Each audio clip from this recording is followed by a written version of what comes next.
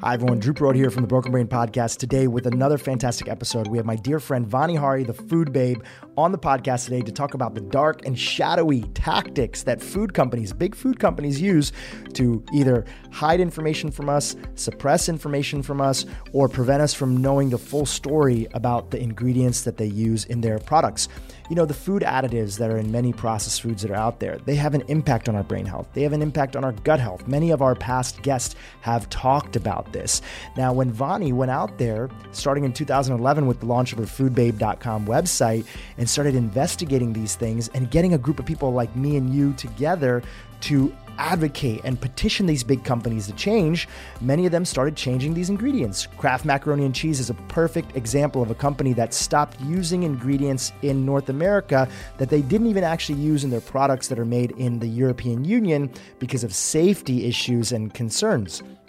Now, what happened is that as she started making a big difference and getting these billion-dollar companies to change their ingredients and open up, she started noticing a coordinated campaign on her and many of her friends, and Dr. Hyman has been part of that coordinated campaign or the receiver of that coordinated campaign from PR companies and individuals who were paid by corporations to go after her and go after Dr. Hyman and many other researchers that are in this space that are trying to make you more aware of what's actually inside of your food and products. And today we talk about how these companies came after her and how using things like the Freedom of Information Act, she got access to information that revealed this. We talk about how you can become a better and more conscious consumer of products and information that are out there. I think you're going to love this podcast. It really gives this backstory about how much there's a fight for your attention out there by companies that want to make you feel confused.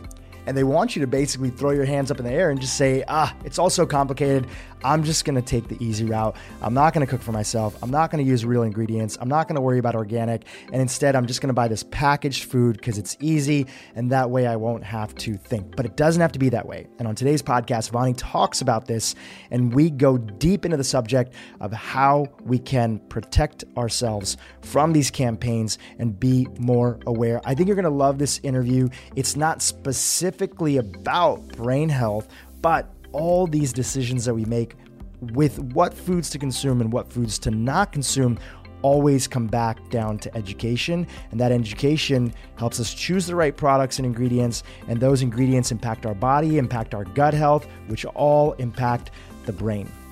All right, so on to my formal intro with Vani Hari, the food babe. Welcome to the Broken Brain Podcast. I'm your host, Drew Perot, executive producer of the Broken Brain docuseries and host of this podcast. Each week, we'll bring a new guest who we think can help you improve your health, help you feel better, and live more. Today's guest is a dear friend of mine, Vani Hari. Vani Hari is a food activist, New York Times bestselling author of The Food Babe Way, and co-founder of Vani. She's been named as one of the most influential people on the internet by Time magazine. After a series of health issues driven by the standard American diet, Vani set off on a mission to investigate what was really in our food, how it's grown, and what chemicals are used in the production process. The more she learned, the more she changed her own diet and her own life, and the better she felt. In 2011, Vani started a blog called Food Babe, and it quickly became a massive vehicle for change. Foodbabe.com has led campaigns against food giants like Kraft, Starbucks, Chick-fil-A, Subway, General Mills, and many more that have attracted over 500,000 signatures that have led to the removal of several controversial ingredients used by these companies. Through corporate activism, petitions, and social media campaigns, Vani and her Food Babe army have become one of the most powerful populist force on the internet for health and to make change for food industries. Her drive to change the food system inspired the creation of her new food company called Vani, where she produces real food without added chemicals, products without toxins, and labels without lies. Vani has been profiled in the New York Times, USA Today, and has appeared on Good Morning America, CNN, The Dr. Oz Show, The Doctors, and NPR. She lives in Charlotte, North Carolina with her husband, Finley, and her daughter, Harley. Her new book, Feeding You Lies, How to Unravel the Food Industry's Playbook and Reclaim Your Health, will officially hit stores February 19th. Stay tuned. Vani, welcome to the Broken Brain Podcast. Oh, it's not every day that you get to sit down with one of your favorite people on the planet. So thank you so much for having me here, Drew. It's such an honor, and I'm so excited to talk about your book. And there's so many ways that our worlds collide together, and we have a chance to really raise awareness, myself, yourself, Dr. Hyman, on these important topics. And I want to jump right in to these by talking about a little story that you featured inside your book. It was around 2015, right when I became business partners with Dr. Hyman, that I got an email from you. And of course, we had known each other for a while. Got an email from you, CCing Mark, about an article that was a sort of a hit piece that was written in Forbes by an author named Kavin Senapati. And it was this hit piece where she was talking about you, Dr. Hyman, Joseph Mercola. And the question began, what is the motivation of this person and where are they coming from that they're writing this article? You talk about this person in your book, and you talk about them as a representation of this bigger issue that's happening where these experts, quote unquote, go and write for different places, go on the media, go and talk about their opinions about how GMO products are safe, or how ingredients that we have concerns about, that scientists have concerns about, are not a concern, how calories don't matter. Can you talk about this article in particular and some of the other articles that were written and what you discovered in your investigation of this author? What's interesting is when I started blogging, I was really naive. I thought if I just share what I'm investigating, share the truth, share what I'm learning about the food industry, everyone will be happy. The food industry will start to change and things will just be better in this world. We'll all be healthier. We'll start to learn about these ingredients, learn about where the food industry is being transparent and not being transparent. And things will go great. And I was super naive thinking that way, because what started to happen when I launched petitions to major, multi-billion-dollar food corporations like Kraft and Subway and Starbucks and the entire beer industry to get them to either change their ingredients or change their policies around transparency and letting us know, the public, know what they're actually serving us. When I started to do these campaigns, I started to change the landscape for these companies in such a dramatic way, with a community of people online that started to demand these changes. I mean, getting a company to remove artificial food dyes, for example, like Kraft, out of their mac and cheese cost millions and millions of dollars to that company. And it hit their bottom line hard. And the same thing with like Subway, getting them to change their entire bread formula because they were using a chemical that was banned all over the globe, and very controversial chemical that they continued to use here in the United States, but not elsewhere overseas. And getting them to change that opened up a whole Pandora's box about what's really in Subway. Are you really eating fresh?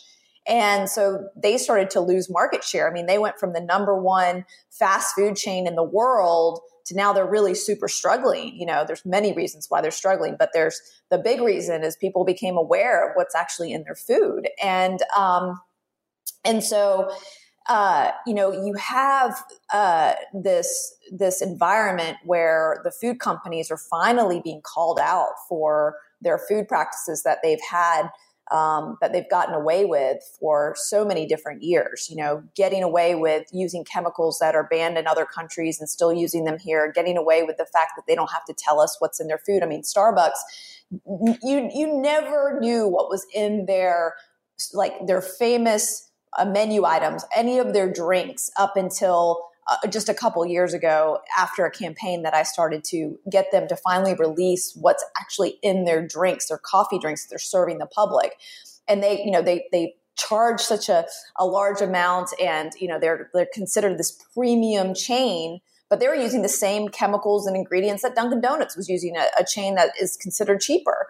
And so, they were, these food companies have gotten away with all of these practices. And when we started to expose this online, just through me sharing my curiosity about these companies, specific people in my life that liked purchasing products from these companies. And so I wanted them to know the truth. And so it would drive my desire to investigate.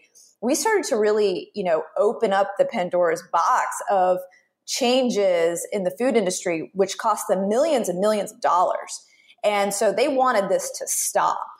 And so one of the ways they did this was to hire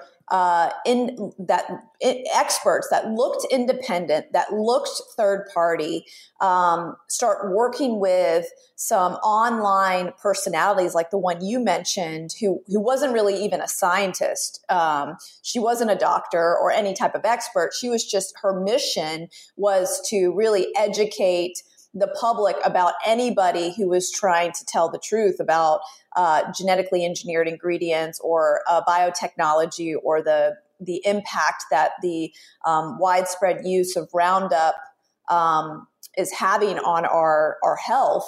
Anyone that would speak out against that subject or offer an alternative way of living by removing processed foods from your diet or reducing sugar consumption, which Mark Hyman, your business partner, has done, of course, and you on this podcast as well, as preached. And so the people who are out there sharing the truth about what's happening with the food supply and it's hitting the bottom line of these food companies, they become a target of these kind of online hit pieces where these people get placed in very prestigious online magazines and newspapers and TV shows even.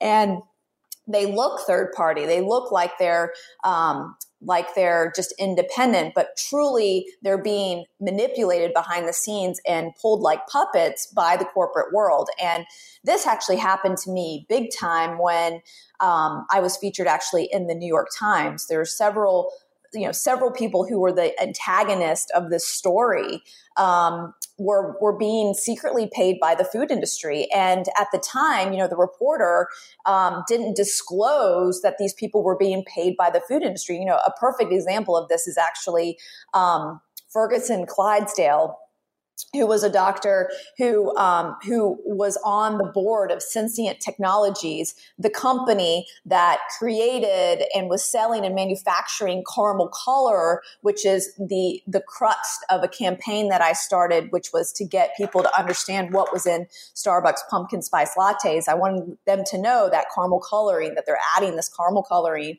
to pumpkin spice lattes. It's like Starbucks, number one drink in the fall. And it was a campaign to get people to become aware of like the fact that Starbucks wouldn't disclose their ingredients, and also the fact that they were using this very potentially harmful chemical, which is classified as a carcinogen by the International Agency for Research on Cancer. And so this guy is like, being an antagonist in this profile piece about me. Meanwhile, he's like on the board of the caramel color industry, folks. And this isn't being called out in the article. And, and I'm quoted in the article saying that a lot of these detractors are being paid by the food industry, and they're just like making me look like I'm crazy. Right. And, the article was, they're trying to make these pieces about activists and public figures who are standing up against the food corporations, as they're trying to create some balance to this, right? So it's not like completely. Yeah, it's like they took out of like the oil industry and climate change playbook, which Al Gore talked about in the movie Inconvenient Truth. The goal was to just cause confusion, even if there was precedence, and many scientists and researchers and physicians on the other end of it that had cause for concern. They're trying to cause confusion out there in the public so that people look at it and are like, well, some people agree and some people disagree, so I guess I won't do anything about this. Yeah, and they really want someone who is trying to figure out what to eat and what not to eat and what's healthy and what's not to be confused. That's a great way to describe it, Drew. And they're called merchants of doubt. They create doubt in someone's mind to say, you know what, maybe these chemicals aren't that bad. Maybe I can still be consuming these chemicals that are banned in other countries. We know what we're talking about. We have the best science. And look at this scientist at this university over here. He's saying that, Vani's being a fearmonger, or she's a pseudoscientist. She doesn't have a science background. So of course I have to agree and listen to the person with the science background. And so they create these this doubt in your mind to believe this new idea. And so they really want you to continue they want to continue feeding us their lies. Right. And that's what I want to stop. So you've been doing this for quite some time. You mentioned since 2011. Let's get a little bit origin story here for the people on the podcast that are not familiar with your full background. I mentioned in our introduction that, your own health suffered. Take us through a little bit of that and what happened and how did that turn into you wanting to investigate and begin this hero's journey?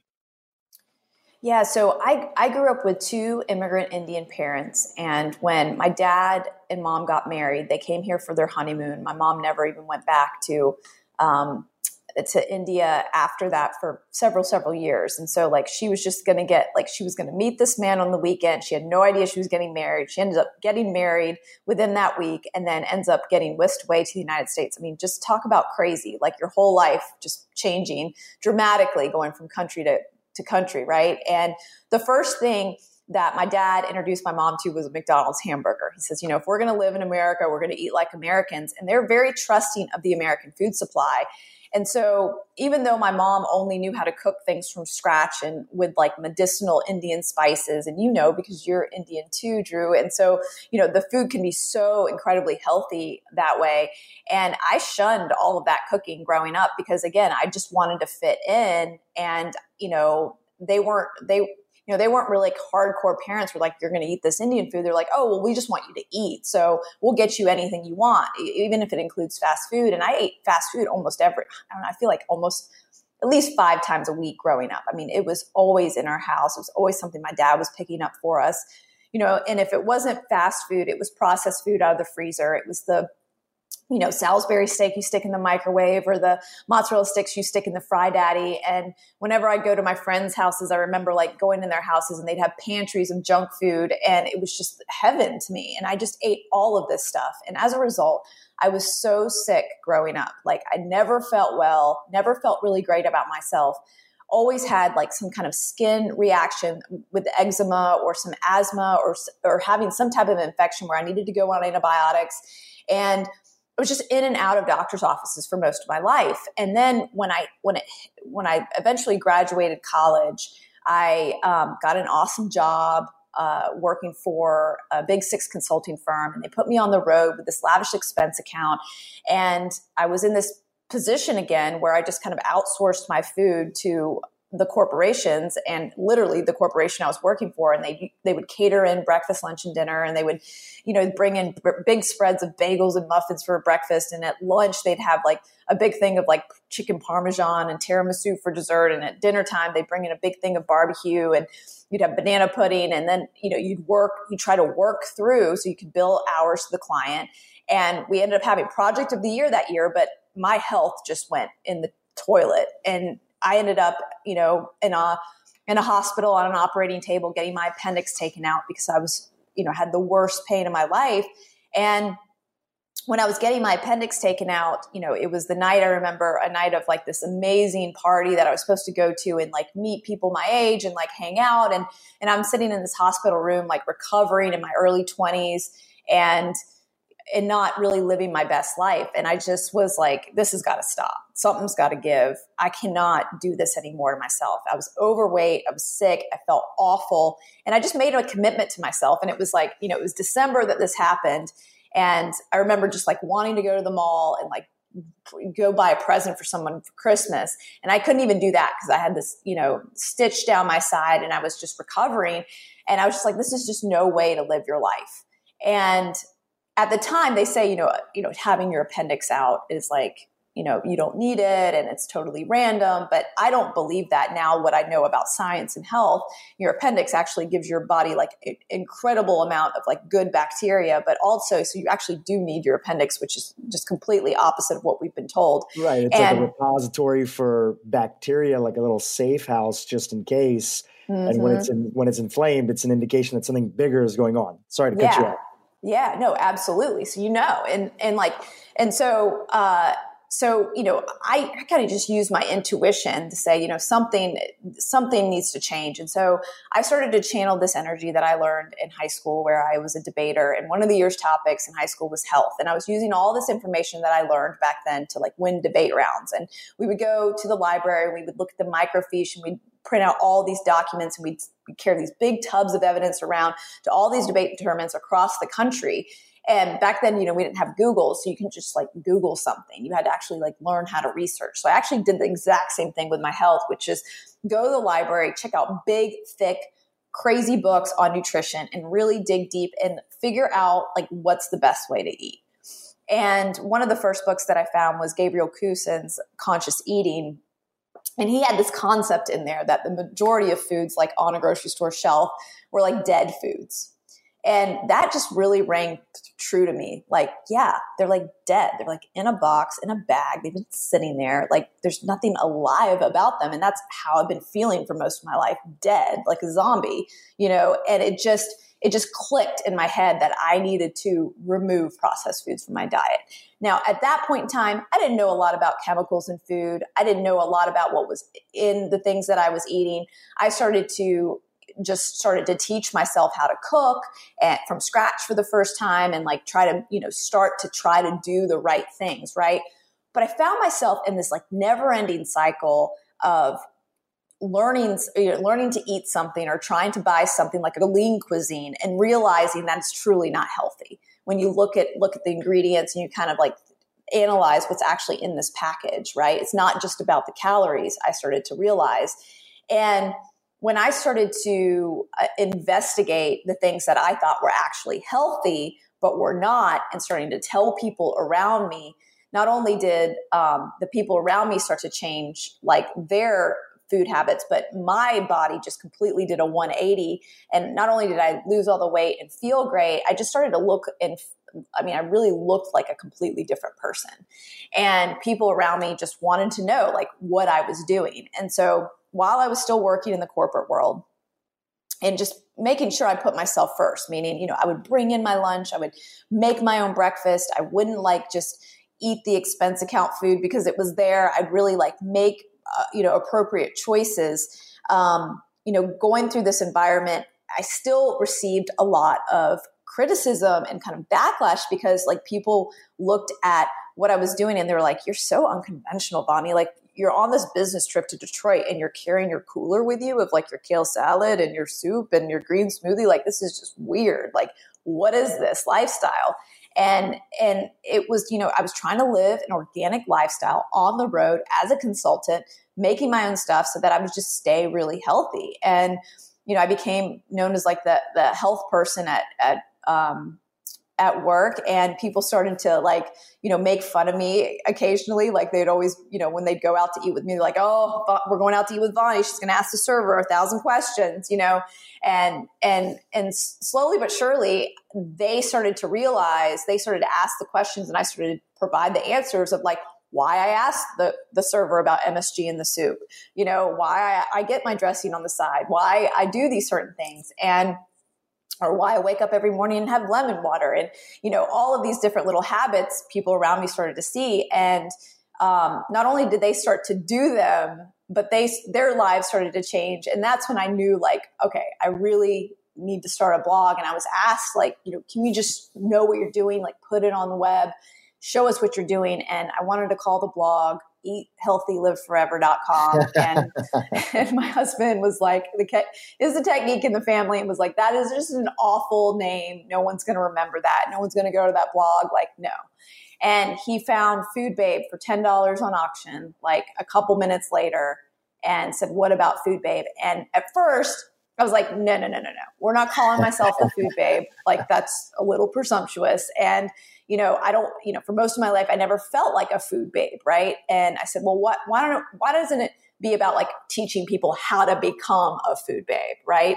And so for the first year and a half of my blogging, I actually never had my photo on the header of the blog. I hid behind the name Food Babe, didn't even sign my blog post Vani. I signed them Food Babe so that I could just continue sharing this stuff online and continue this other career of working in financial institutions and not feel like I'm, doing any disservice to like my career or anything, and just try to like keep this other passion on the side. But what started to happen is my articles started to go viral. And I started to write about, I realized I had this like online community of people that not only cared about their own health, they cared about like sharing this and teaching other people. And so one of the first articles that went viral was actually on Chick-fil-A. And it was about the fact that the Chick-fil-A sandwich had close to 100 ingredients in it. And it was one of the fast food places I used to go to because I thought it was the healthier fast food. And when I like blew the lid on this in a big viral way, Chick-fil-A reached out to me and called me and asked me to consult with them. And at that point in time, I kind of knew. I said, uh-oh, like I'm taking off work to go consult with a major food company. Like, whoa. My mission is changing. Like my mission in life is not to be a financial consultant. It's really to be like, to change the food industry. Like I can do it with this platform and I can do it with this community.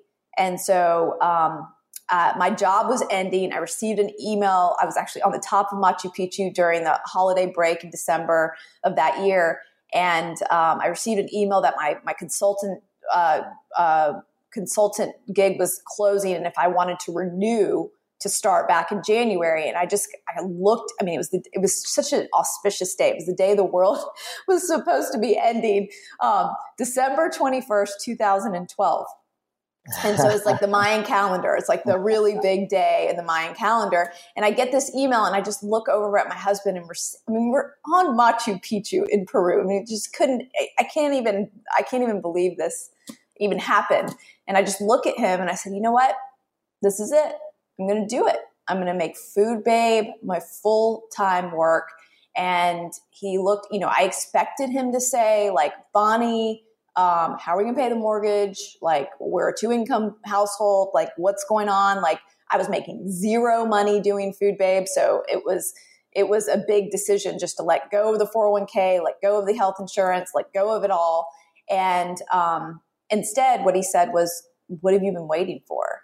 And incredible. And just having that permission, man, just set me forth on this path of, I went on a rampage. Once I had my full energy and attention on this mission, it was incredible. Not only did Kraft start to remove artificial food dyes, and Subway remove that chemical from their bread. I mean, they made sweeping changes within their whole entire company, as well as General Mills. And, I talked about Starbucks, and Anheuser-Busch and Miller Coors released the ingredients in beer for the first time in history. And we got all of these amazing companies to start to shift their ingredients, everyone from Panera Bread and Papa John's. And there's just we created this like movement of companies finally removing a lot of these controversial chemicals.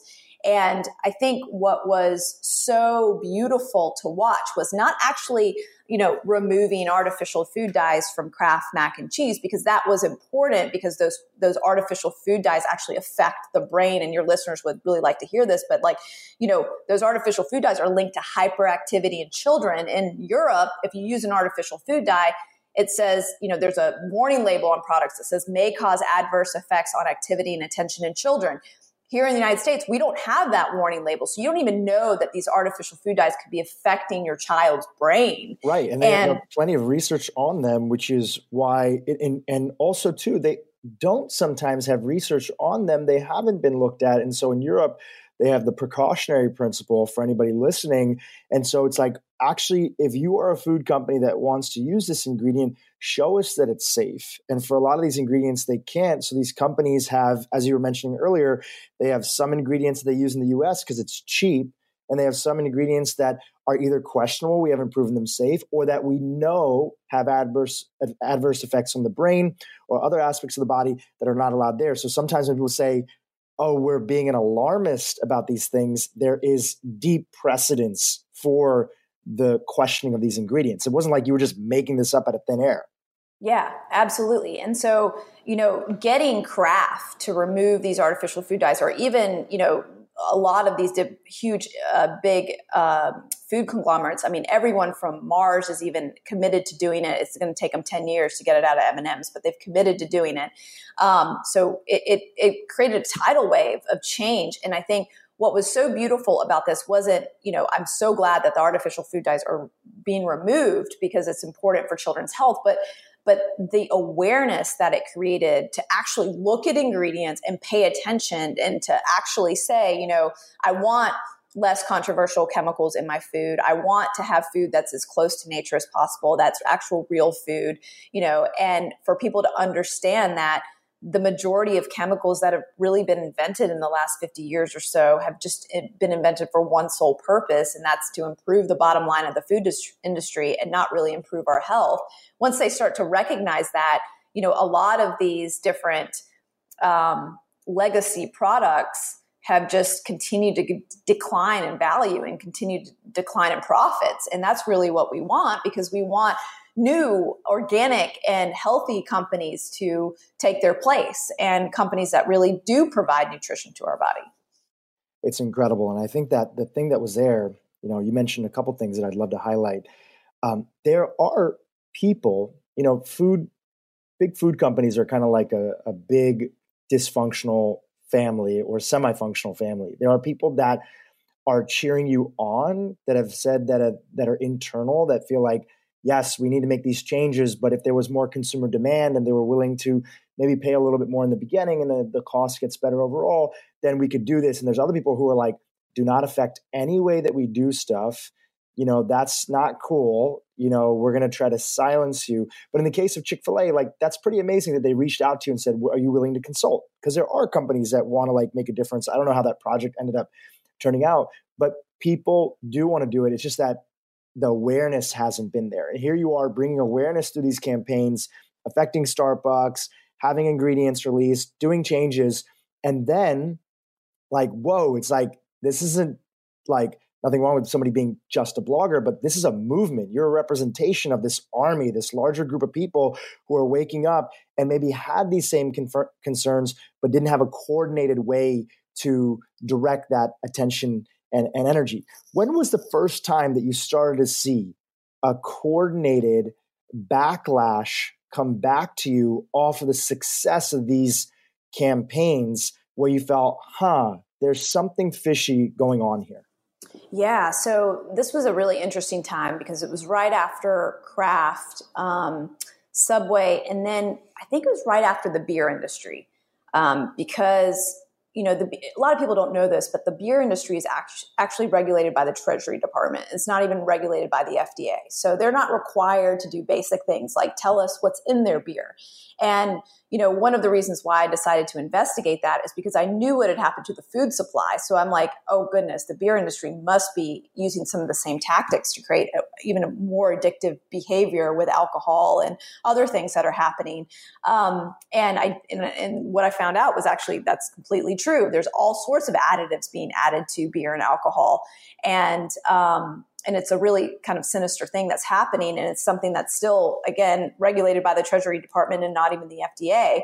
And so it was shortly after that. And, because that campaign went so viral so quick and Anheuser-Busch responded within 48 hours of that campaign, the newspapers went crazy. They put me like on the front of the Financial Times in London, and and people were like, whoa, she's getting way too much power, right? They thought she has way too much power to affect this kind of change. We've got to do something to destroy her character and destroy her as a messenger of change so that people, again, have doubts about her. They stop listening to her. They stop following her. We need to do whatever we can to shame people online who share her information so that they're scared to share it. And so not only did they start to deploy this quote unquote experts that you started to see kind of the same cast of characters show up in different news articles about me. They're the same people kind of quoted saying that I'm a pseudoscientist, I'm a fearmonger, I don't know what I'm talking about, I'm overblowing the risks of these chemicals, even though so many different nonprofit organizations, their scientists and doctors and nutritionists had looked at these studies and found the same thing as other countries overseas, or, had seen some type of risk, or, there's some other third party body like the International Agency for Research on Cancer or the World Health Organization that agreed with me. And it is not even agreeing with me. It was me just presenting their opinion and their research and saying that there is a risk and we should demand better. And so they would deploy these experts. So you'd see these kind of detractors out in these different articles. They'd show up, in the same article that NPR wrote about me, as the same article as New York Times wrote about me, and the same article as the Atlantic wrote about me. And I would tell these reporters, hey, I think these guys are being paid by the food industry. Like, this one guy hasn't met a chemical he doesn't like.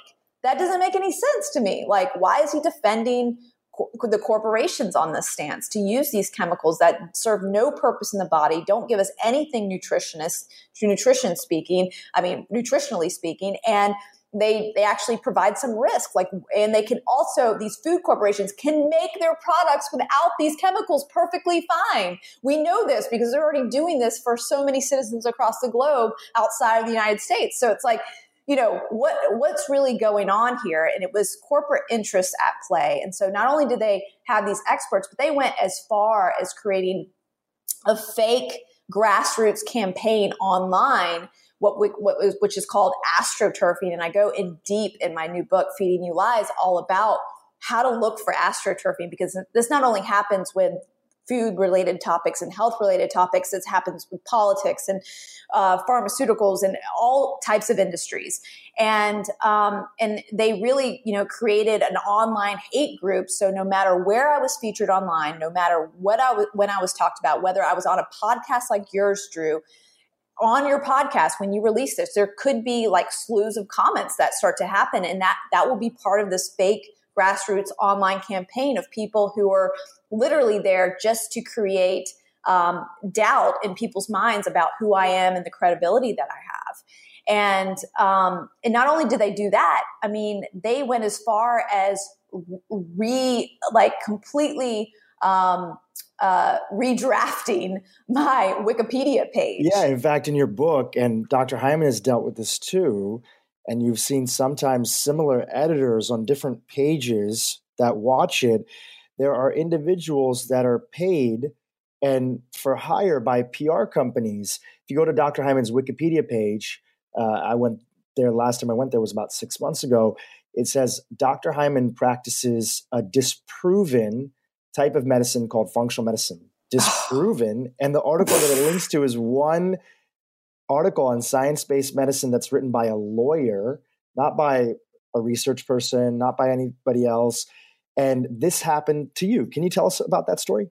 Yeah, absolutely. So, by the way, that website you mentioned, Science-Based Medicine, is actually run by a guy who acts third party, but literally his job is to defend corporations. And so their science-based medicine articles always favor corporations or pharmaceuticals, or the chemical corporations or the food companies. So if you go, and that's one of the ways that I talk about in the book on how you can trust a source or not.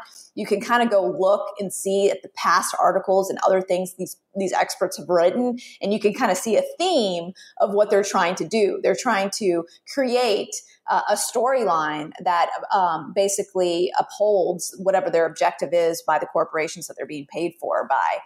And a lot of these groups are front groups too, right? That look like independent third-party sites, but they're actually being paid by the food industry secretly.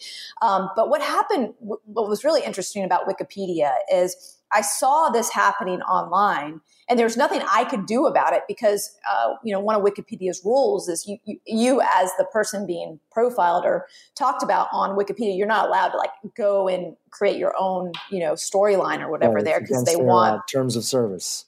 Yeah. So, I'm not allowed to go and actually change anything I saw inaccurate.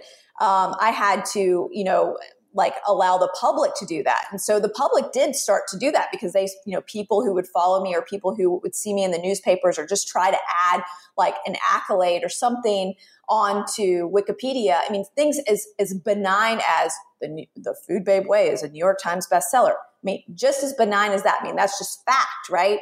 They were trying to take that off of the Wikipedia page so that even the things that were positive wouldn't be accounted for there, so they could try to make the entire page look very negative and I would be untrustworthy, or look untrustworthy to media and other people that would want to have me on as a spokesperson. And journalists go to these pages. Again, a lot of journalists don't necessarily always have the best understanding, especially back then, of the early days of Wikipedia and other components, and they would take this as fact. Yep. They would take it. And so many people start there for their research and they start to see and they get influenced by this because it's usually the number one search result on Google is your Wikipedia page. And so what happened to me was just incredible. I can't even believe this happened. But I'm sitting down at a Costco book signing. My book had just come out. I was in a Costco warehouse. It was really cool that, first of all, that my book was even in Costco because they sell all of these different products that I actually revealed to be like very harmful for your health in the book. And it was just incredible to be in there with a long line of people. And one of the gentlemen that came up to me to have their book signed, he apologized to me. He said, I was actually hired by a PR firm to watch your Wikipedia page and make sure that nothing positive was added and that we continued the negative storyline there. And I literally just couldn't, when you're so in the moment and you're surrounded by fans and like you're signing books and you're on sky high, you just don't ever expect to have a conversation like that just hit you, in the middle of a Costco. And I wish I would have gotten like all of his information so that like we could expose which PR firm it was and everything. But I didn't at the time because I was just so stunned. And I just wanted to say thank you for him, to him for coming forward. But what that allowed me to realize is that, whoa, okay, so this is actually happening and I need to figure out who's doing it because I want to expose them. And that's what, that's where Feeding You Lies was created was, how can I get this information out to the public and improve what's actually happening behind the scenes, not only to like destroy my credibility, but to actually continue allowing the public to be deceived by these different lies that the food industry uses, not only to take down messengers, but also to propagate their ideas of what's actually healthy and what's not. And so after I, had that conversation, I went and did some research and, The Atlantic came out with an amazing study that actually shows how many job postings you can actually go see online for this job, which is to manage and control Wikipedia pages. It's incredible because even the Institute for Functional Medicine, which has doctors that are part of it from all different well-funded research-based institutions and even with Dr. Hyman's association with the Cleveland Clinic and his grant from the Cleveland Clinic to set up and practice this medicine, if you go on the Wikipedia page for functional medicine, you'll see you'll think it was like as if there was a guy in his garage that just made this whole thing up and there's not anybody credible that's practicing any of this. So it's a really good indication. I mean, I use Wikipedia a lot and it's a really good indication, as you mentioned inside your book, it's like beware of Wikipedia because this can be a coordinated, controlled, as much as this is a democratization of information. There are people that are out there that are trying to game the system. And it's these, whether it's a food company directly or ingredient providers or big agra or whatever it might be, they're hiring independent PR firms and other things to make it look like it's a grassroots thing. I think the thing is that they see the impact that you're having, that other people like you are having. And they see that it's this grassroots movement. So they're trying to replicate that in any way that they can, but it's a coordinated hit campaign. You have this incredible story that you talk about inside of your book. Well, actually, before I get to that, in your book, you talk about going through great lengths to get information and piggybacking off of where you just left off in your answer to find out who is actually behind this. So you've used Freedom of Information Acts to get access to information on people who were supposed to be independent experts who were criticizing you to find out where they would really come from. Can you tell us a story about the gentleman from Florida and how you dug up that information and how that led to exposing the motivations and the funding that was supporting his work? Yeah, so I got invited to the University of Florida to speak, and they actually paid me to go speak there, and it was a great opportunity, and I was like, absolutely. And they wanted me to speak to all their freshmen about my book and the movement, and or I don't know if my book had been out quite yet. No, it hadn't. I don't think. Yeah, it wasn't out yet. But it was really, they invited me to speak about just real food and about, my story and everything. And so I went down there and I had a fantastic talk with all of these students. And they're, right before the talk, it was really interesting. This professor had sent an email to the coordinator of that event and said, hey, we can't believe you have this woman coming to speak there. His name was Kevin Folta, Dr. Kevin Folta. And I can't believe you're having this woman speak here. I'm going to make sure I come and I, ask some tough questions. And, he said all this stuff in this email to this coordinator. And this coordinator looked at me and she said, hey, I just want you to know that this is about to happen. And I said, I'm actually aware of him. He's actually done this to other activists in the past. And before I came down here to speak, actually people warned me that this may happen. And she said, what we'll do is we'll take private questions after the talk. And we won't do it on stage because we want to make sure that, we don't create a ruckus here. And I ended up going, and I told her, I said, we don't have to do private questions. We can do public questions. It's not a big deal. Like whatever, however you want to run the show, I'm fine either way. I can handle this. Right.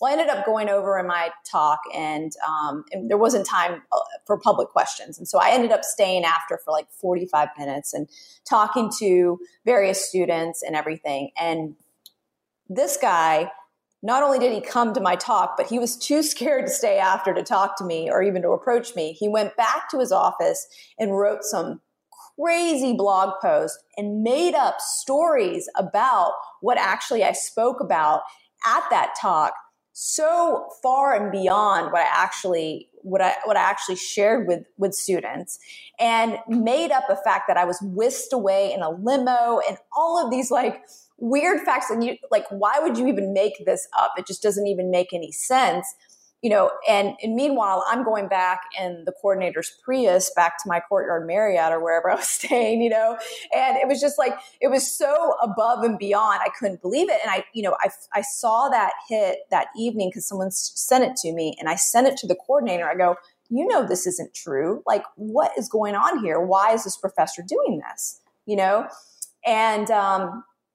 And so this guy ended up not only, writing and trying to ruin like my speaking career, but also he went into just about every mainstream public article that was written about me. He was the guy who was always, the antagonist. And every single time I would tell a reporter that this guy is on the take, I mean, I knew for fact that he had to have been like somehow monetarily involved with Monsanto, the chemical corporation, something, right? You didn't have evidence at the time, but you felt that you felt that was the case. Yeah, and he was writing for a website called GMO Answers, which was being funded by these biotech companies under the guise of being third party and independent.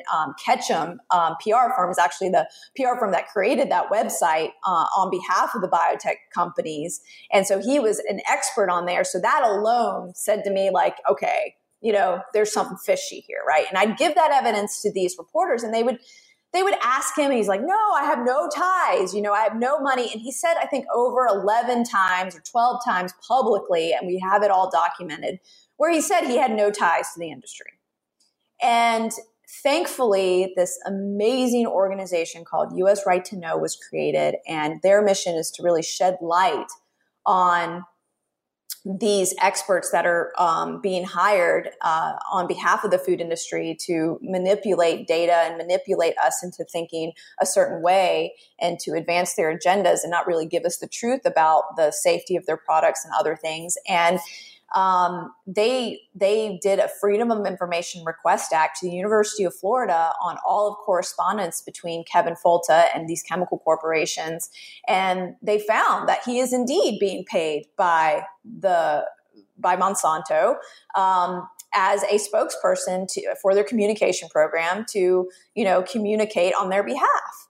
And this is something he never told any of these, seasoned journalists. I mean, James Hamlin, doctor who writes for The Atlantic, he didn't tell him this, when he was the main antagonist in the story that when they profiled me in The Atlantic. And not only this, but, what them finding this information led to a story that was actually on the front of the New York Times, written by Pulitzer Prize-winning author Eric Lipton, and exposed really this situation where chemical corporations are hiring these university professors to act as or these universities to act as mouthpieces for themselves, and a lot of times ghostwrite a lot of things that they put out into the public, which is really frightening. The research to link to, give them all the information. And they're trying plug and play. Yeah, they're trying to prevent the risks from their chemicals being exposed and to downplay the risks of their chemicals. And this is something that is very serious because the main ingredient in Monsanto's product, Roundup, which is being sprayed on 80% of our crops here in the United States, glyphosate, the main ingredient in that, has been linked to cancer, according to the International Agency for Research on Cancer. And so they're trying to downplay that risk as best they can because there's countries all over the world that are starting to ban this chemical from their countries and try to regulate it. And so they want to keep selling these chemicals.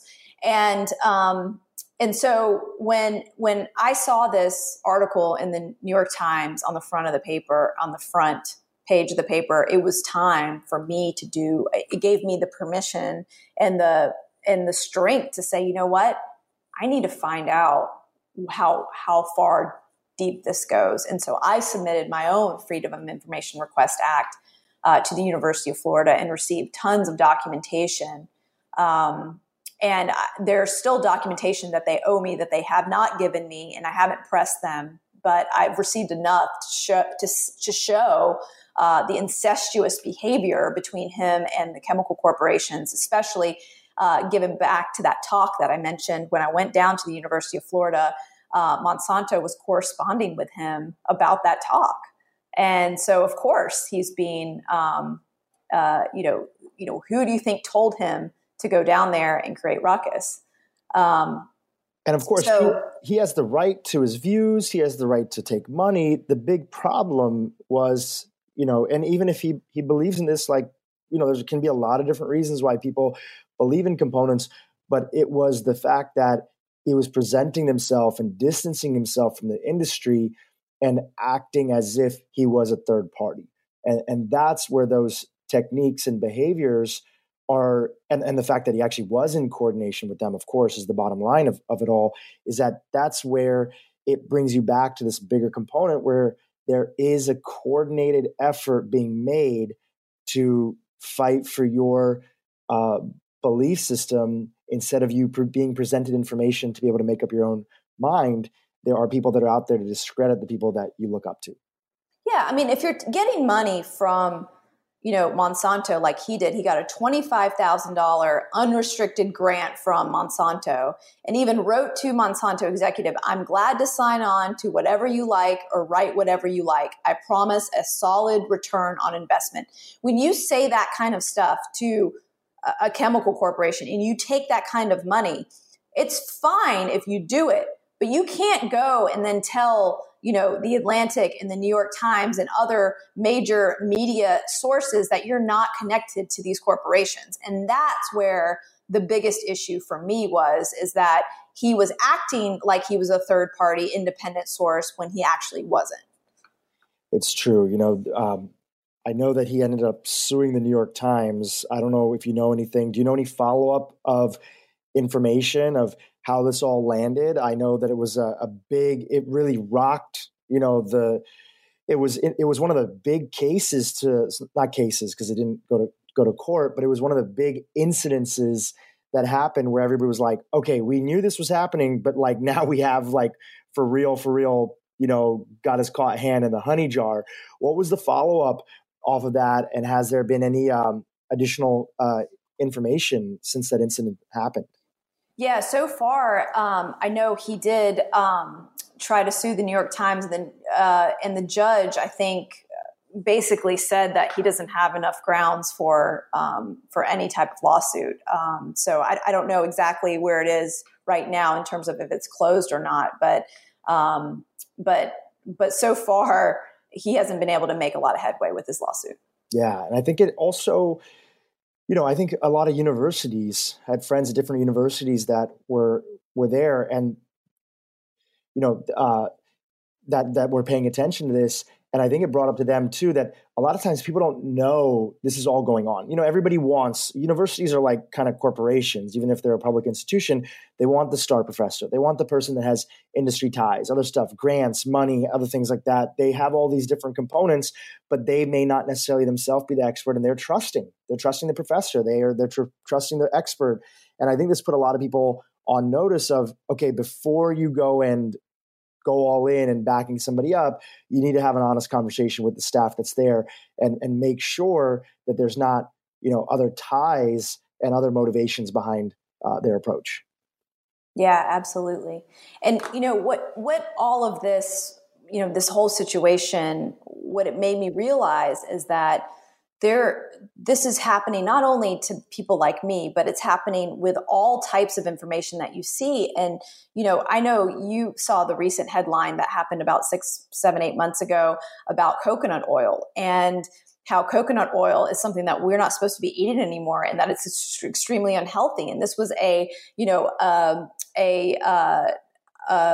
headline that was blasted everywhere. I mean, it was everybody picked it up. NPR, USA Today, it was all over the internet. It was all over the internet to the point where it just screamed to me like as a fake grassroots movement to get people to stop eating coconut oil. And when you really looked behind the scenes and saw what was actually happening behind that headline, is you saw the American Heart Association put out this information, and the experts being quoted and the experts looking at the data, they cherry pick the data to showcase saturated fat as being harmful, not even the type of saturated fat that's actually in coconut oil.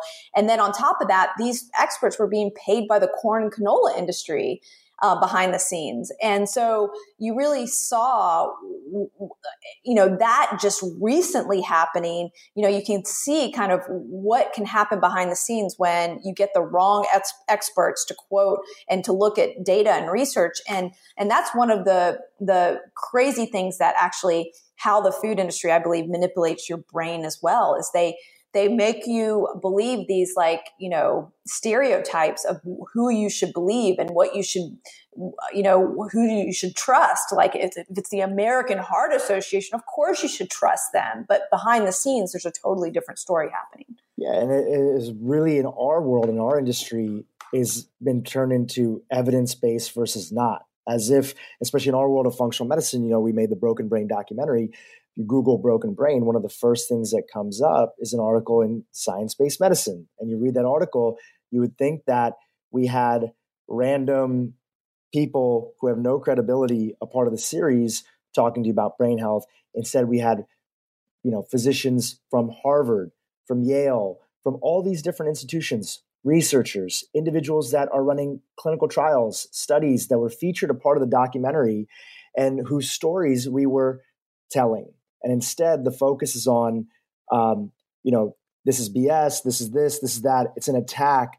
And it's really, again, goes back to this idea that there are people that are fighting for your attention to cause confusion. Maybe some of them genuinely believe it, right? Maybe they genuinely believe it and they're just incorrect on it.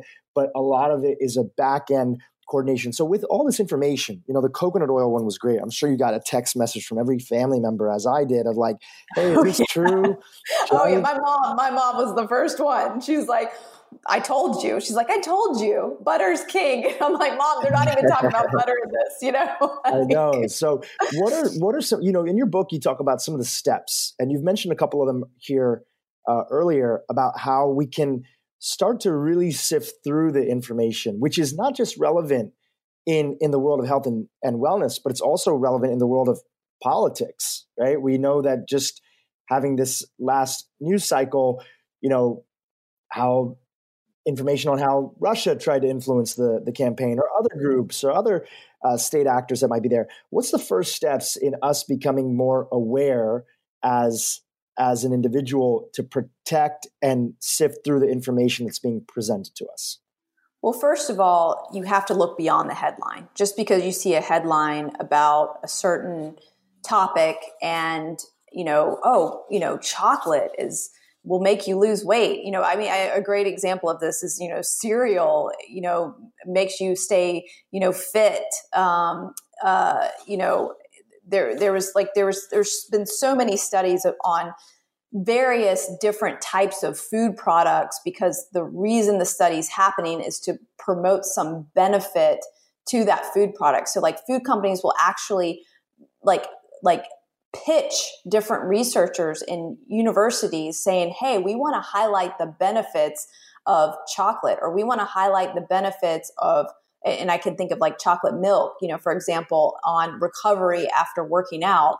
And of course, there's, some benefits to having some protein after you work out, but there's no real truly benefits of having that sugar-based chocolate drink after working out, but they can find and they can cherry pick some benefits. So you have to look beyond kind of the headline and then look at the actual study. Like, what is it trying to promote and what is it trying to find? Is it trying to find, the true healthfulness of a product? Probably not. It's probably trying to find some type of benefit so that the food industry can use that health claim on the label.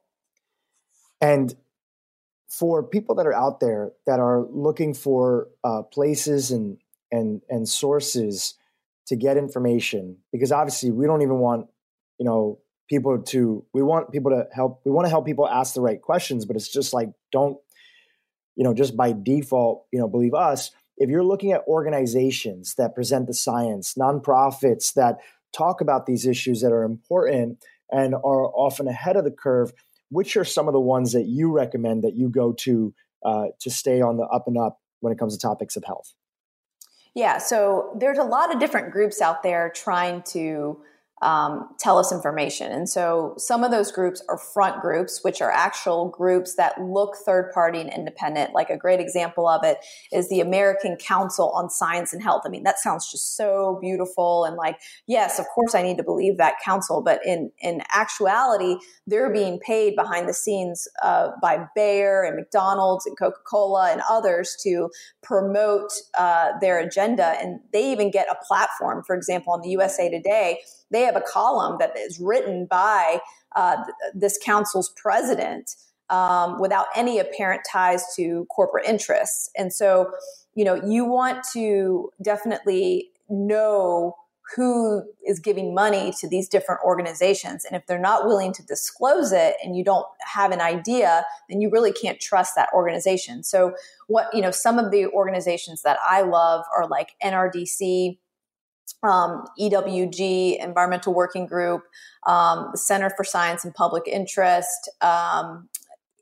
Even though some of these groups are also getting corporate money, so you have to know and have to kind of look beyond what these groups are also telling you, and you need to look at the data yourself. And a lot of times you want to find out, who funds the studies that they're presenting, and so that you can kind of see if there's any corporate interest behind the scenes.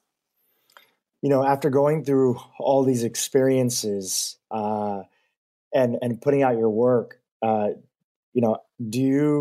do you stay How do you stay in sort of like a resilient mindset and a positive mindset when you look out of this movement, even with all this sort of background shadiness that's happening? How do you, you have a little girl, right? And she's stepping this future that her mom has created, and you're trying to raise her well. How do you stay positive? How do you look out in the landscape, and what do you feel, either excited about, or what gives you motivation, even amidst all this tactics and shadiness that's out there? So, one of the things that I had to do right after this started happening was to turn off Google Alerts. So no matter if someone said anything nice about me or mean about me or critical about me, that it couldn't affect my day-to-day work, because the reason I'm doing this work and the reason why I'm here, I need to always remember why I started, right? I need to remember why I'm here and what I'm doing. And it cannot be affected by these outside voices on whether I'm doing a good job or a bad job. So turning off Google Alerts, hiring a Facebook moderator to help me weed through the comments that I don't need to be seen and be a part of has really helped me stay grounded.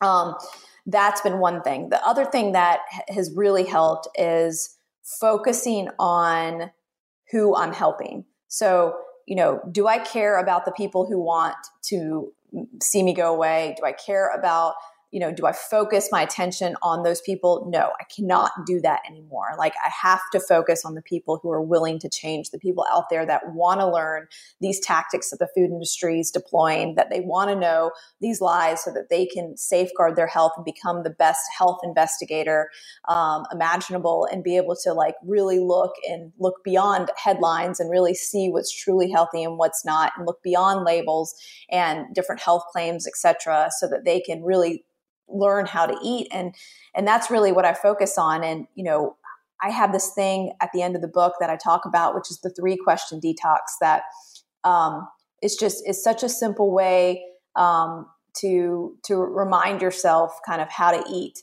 and a simple way to kind of reframe your mind every single time you sit down to eat, so that you're eating the healthiest things on the planet. And it's so simple. And it doesn't have a lot to do with your question, Drew. But what it does have to do with is the fact that there's so much information out there about health and nutrition and how to eat and what not to eat. And it really comes down to something really simple. And it comes down to, what are the ingredients? Are the ingredients nutritious? And where do the ingredients come from? If you ask yourself those 3 simple questions every single time you sit down to eat, you will eat a healthier meal. And if you start to realize that many of the ingredients are not nutritious, or they're coming from places you'd rather not get your food, you will start to make changes, because you're asking yourself those 3 questions every time you sit down to eat. 3 incredible questions. And even more important now that wellness is becoming such a big industry, and a lot of these companies are being bought up by bigger corporations or people who just are getting involved in it because it's a big industry.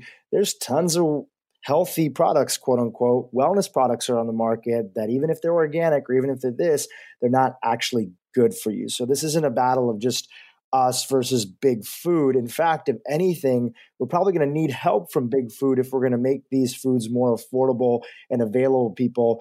Studies have shown that when Walmart came in and started buying more organic cotton, it lowered the price of organic cotton for the rest of the industry. Organic is not that much more expensive if we can get more people a part of it. So as people dive deeper, the challenge isn't just being aware of Monsanto and Bayer and these other companies that are out there. It's that, there might be a green smoothie company down the street that has the best of intentions, but is giving you a smoothie with 30 grams of sugar. And this is about being resilient in all ways, so you can figure out what's best for you and your family. Vani, I couldn't let you go without talking a little bit about, because our listeners are always just so curious. You talked about your food principles and how you go about it. You're and your mom. Tell us about what you and your family ate, yesterday. Walk us through your day. People are always curious, and I know they're always interested in that. And how do your food principles kind of fall into that? So yesterday was a little bit crazy. I had a whole film crew here yesterday filming the trailer for Feeding You Lies, the book. So it was nuts. And so in the morning, what I do is I usually have, like, the night before, I'll make a big crock pot of steel cut oats. And that sounds like complicated, big crock pot, whatever. It literally takes, I counted myself one time, I think it takes 25 seconds. In a crock pot, I literally just put water and steel cut oats and then just let it, like, put it on low, and it cooks overnight. And so it's ready first thing in the morning. So I grab a big bowl of that. I put various toppings on it, flaxseed, ground flaxseed. I grind my own flaxseed because a lot of times if you buy it already ground, the beneficial oils are not as potent in there. And then they also can become rancid. So I just grind my own and I put that in there. And that's actually really great for breast milk. I'm still breastfeeding. So it's really good for Harley, my 2-year-old. And then I always have some type of fresh organic fruit. And I've changed the way I do breakfast now that I'm breastfeeding and trying to, like, I need a lot of calories right now. So I try to add almond butter and other things to it as well. And then I have a big bowl of that. I go work out, and usually my daughter and my husband usually have about the same thing too. Sometimes my husband will make Harley an egg as well, like just a fried egg on the stove with some grass-fed butter. And then I always have like a shot of espresso or some type of coffee drink. I always take my True Vani turmeric in the morning too. It's something that I've just love the anti-inflammatory benefits of turmeric. It's helped me heal so many different issues throughout my life. So I love taking that. And then in the afternoon, I almost always make a salad. It has become a running joke in the house about me making a salad because Harley will actually yell around lunchtime, "Daddy, I made a salad," because I always say that to my husband who works downstairs. Like, we both work from our house. So I'm always like, "Finley," or I say Finn, or I say Daddy. I call him Daddy. "Daddy, I made a salad." And so she yells it too. And it's just so cute. And usually I'll start with like some big leafy green. We've been growing some purple dinosaur kale on the patio in my raised beds. And so I'll just grab that. Sometimes we've been growing some amazing bok choy too. So I'll use the bok choy leaves as salad, or I'll use arugula. And then I love like bell pepper and carrots and chickpeas and walnuts. Walnuts are great for brain health too. So like, I love walnuts, love eating that because of the omega-3s. And usually I'll have a big salad and a cup of green tea or something like that at lunch. And Harley will typically eat salad too. She'll eat all of like the things in it. She won't eat as much of the lettuce, but she loves bok choy. So she'll eat she will just go to town on bok choy. And then usually I make her something a little bit more hearty on the side, like either some lentil pasta or some other steamed vegetables or something as well. We love that one ingredient lentil pasta from Tolerant. It's awesome. And then for dinner, we always sit down together as a family for dinner, and we eat together. Super important. If people have families and you can have meals with other people, we know how important that is and what difference it can make. Yeah. And I actually try to have almost breakfast, lunch, and dinner with my family almost every single day. Like today, we slammed down a salad at 11:30 so I could be ready at noon for you, Drew. And like, we were all sitting there together. It was pretty amazing. So, and not all days are perfect, but pretty much every night, 5:30, 6 o'clock, we sit down for dinner. And last night I made a roast organic chicken in the oven. I can't even believe I got that done with a video crew at my house, but I did. I threw it in the oven, got it going. I put some sweet potatoes in the crock pot so they could steam. So they were ready to go when it was time for dinner. And then I steamed green beans on the stove. And that was our dinner last night. So it was a really good deal. And then we always have a lot of fruit throughout the day as snacks and things. Harley will have a green smoothie for a snack after she wakes up from her nap in the afternoon. And sometimes I'll have one too. And then like when she goes to bed, then the naughty like dessert stuff comes out. I rarely ever eat dessert in front of her just because there's just no need for her to even know about it right now. And if she sees me eating it, she wants to eat it. So it keeps me really super clean throughout the day. And that's the truth. So like after she goes to bed, I always have something like some kind of treat. Like I made an organic homemade cake 2 days ago. And I had leftovers of that, and it was amazing. So, anyways, it was really good. I think why that's beautiful is that it's super real. It's all super straightforward, and you make your food at home. And once you get in Yeah. the rhythm of it, it doesn't take like a ton of time. No. And I try to use whatever ways I can shortcut stuff. And, I will, luckily I work from home, so it's really easy to just go throw something in the oven and get back to work or do whatever I need to do. But, we really try to control what we're eating in terms of like, cooking it and, having it at home and picking the ingredients and all that stuff. At least I'd say, almost every meal a week. And we try to go out. Like, it's so funny. We try to go out to eat because I really want Harley to have like amazing table manners when we go to a nice place. And so every Friday evening, we try to go out to eat. A lot of times we don't always make it because I'll have like leftovers or something we should eat at home, but like we'll go out to eat, which is so fun. And, she eats what I'm eating, and we rarely ever, order from the kids menu. We usually just order regular food. It ends up being expensive, but I know that she's getting like, not chicken fingers and pizza. She's getting like a nice piece of fish and vegetables or something like that instead. Yeah. Just like you started your blog out of your own act of wanting to help yourself and share the research that you were doing with your friends and your family, you also started a product company. I want to give it a little bit of a plug because I think what you're doing is great. And I think that it's a message to everybody out there that's listening that if you want to create something, whether it's information or a product or this, and it's not out there in the world, like go be the one to create it. So you mentioned earlier, True Vani. Just give us a little bit of the rundown, and happy to have it be just an amazing plug for the company because you guys are doing some really, really incredible stuff with next level products. Can you share a little bit more about what you're up to there?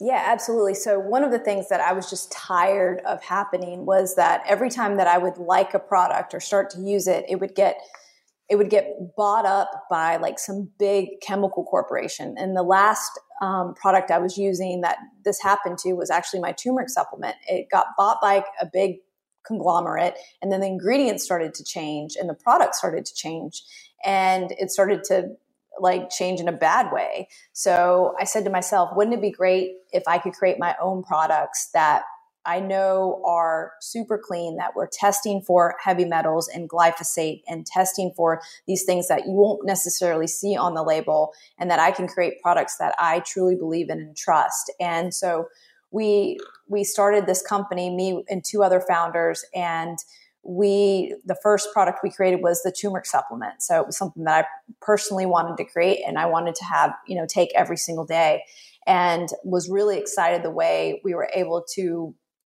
find a source that wasn't contaminated with lead, that would actually pass Prop 65 standards in California, which is a very rigorous standard in terms of heavy metals, and was something that I was really proud to create that didn't have unnecessary ingredients. A lot of supplements will have like coatings and other fillers and things added to them. And this specific supplement, was an uncoated tablet. So you could actually dissolve it in water, or in a smoothie, or take it like a pill, which I loved the versatility of that.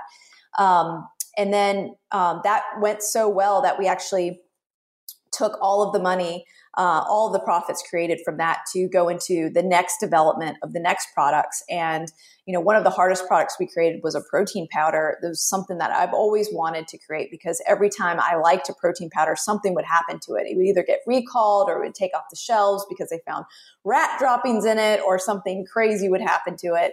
And so I was like, I really want to create a protein powder with like out all of the different gums and all of the different maltodextrins and the natural flavors and all the added chemicals that a lot of these protein powders have.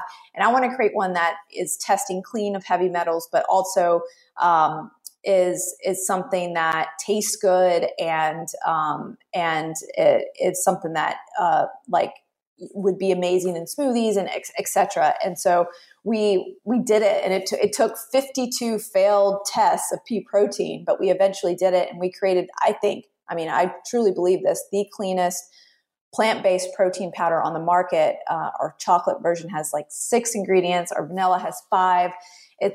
They're amazing. And then we also have other products as well. We have a marine collagen that has type 1, 2, and 3 collagen in it. It's sourced off the coast of France and Iceland, of wild caught fish. and something that is amazing for its anti-aging benefits, and also a chicken bone broth powder, which was actually created because I make all of my bone broth from scratch, and just it takes a lot of time. And as being a mom and a business owner, it's just crazy around here. So I wanted something to be able to travel with, and we created a bone broth powder that is made out of ingredients that you would cook within your own kitchen, and doesn't have any of these other additives that you see in a lot of the other ones on the shelves. Yeah, I know, it's great. And it just goes back to that thing of like, we need people out there to provide options, because we are living different lives than we did, 50, 100 years ago. We are on the go. We are on stuff. But we still want access to clean, organic things. I celebrate anybody out there that's trying to make incredible world-class products in this space. And you guys have definitely done that. And Mark and I, we do a little bit of investing in different companies. And I think that it also brings up the bigger point that obviously when some of the companies we've invested have, just one recently, sold to a big food company. And when I was talking to the founder of it and the team, it's like, look, there's so much pressure, and the agreements have gotten so good now that in our agreements and conversations, the second the ingredients change, we're going to be the first people to go against it. I think in the past, food companies thought that they could pull the covers over our eyes. I'm hoping now with the Food Babe Army and the other people that are out there, that if we continue to put on the pressure, that these companies know, it's just like, hey, if you're going to keep it around, it's got to be the same. And we'll see what happens. But in the meantime, anybody that can create awesome products and deliver them directly like you guys have, we encourage it. Vani, thank you so much for coming on the podcast. Just tell us where people can find the book and all the cool things that you guys are doing with that. And for those of you that don't follow you, for those in our community that aren't following you yet on social media, how they can come and find you. Yeah, absolutely. So you can get Feeding You Lies at any major bookstore. You can also go to feedingyoulies.com and check it out there. You can follow me over on foodbabe.com. I think I'm most active probably on Instagram these days at the Food Babe, and come over and say hi and join, and would love to have you as part of the Food Babe Army. And you also have an Instagram just documenting mommy life. And yes, Food Babe Mama. Food Babe Mama. Awesome. Well, thank you again for being on the podcast, for exposing these sort of dark forces that are trying to confuse us, and for helping us reclaim control of our information and how we process it. We super appreciate you. Thank you so much, Drew. Hi, everyone. I hope you enjoyed the interview. Just a reminder, this podcast is for educational purposes only. This podcast is not, I repeat, it's not a substitute for professional care by a doctor or otherwise qualified medical professional. This podcast is provided on the understanding that it does not constitute medical or other professional advice or services. If you're looking for help in your journey, seek out a qualified medical practitioner. If you're looking for a functional medicine practitioner, you can visit ifm.org and search there, find a provider database. It's important that you have somebody in your corner that's qualified, that's trained, that's a licensed healthcare practitioner helping you make changes, especially when it comes to your health.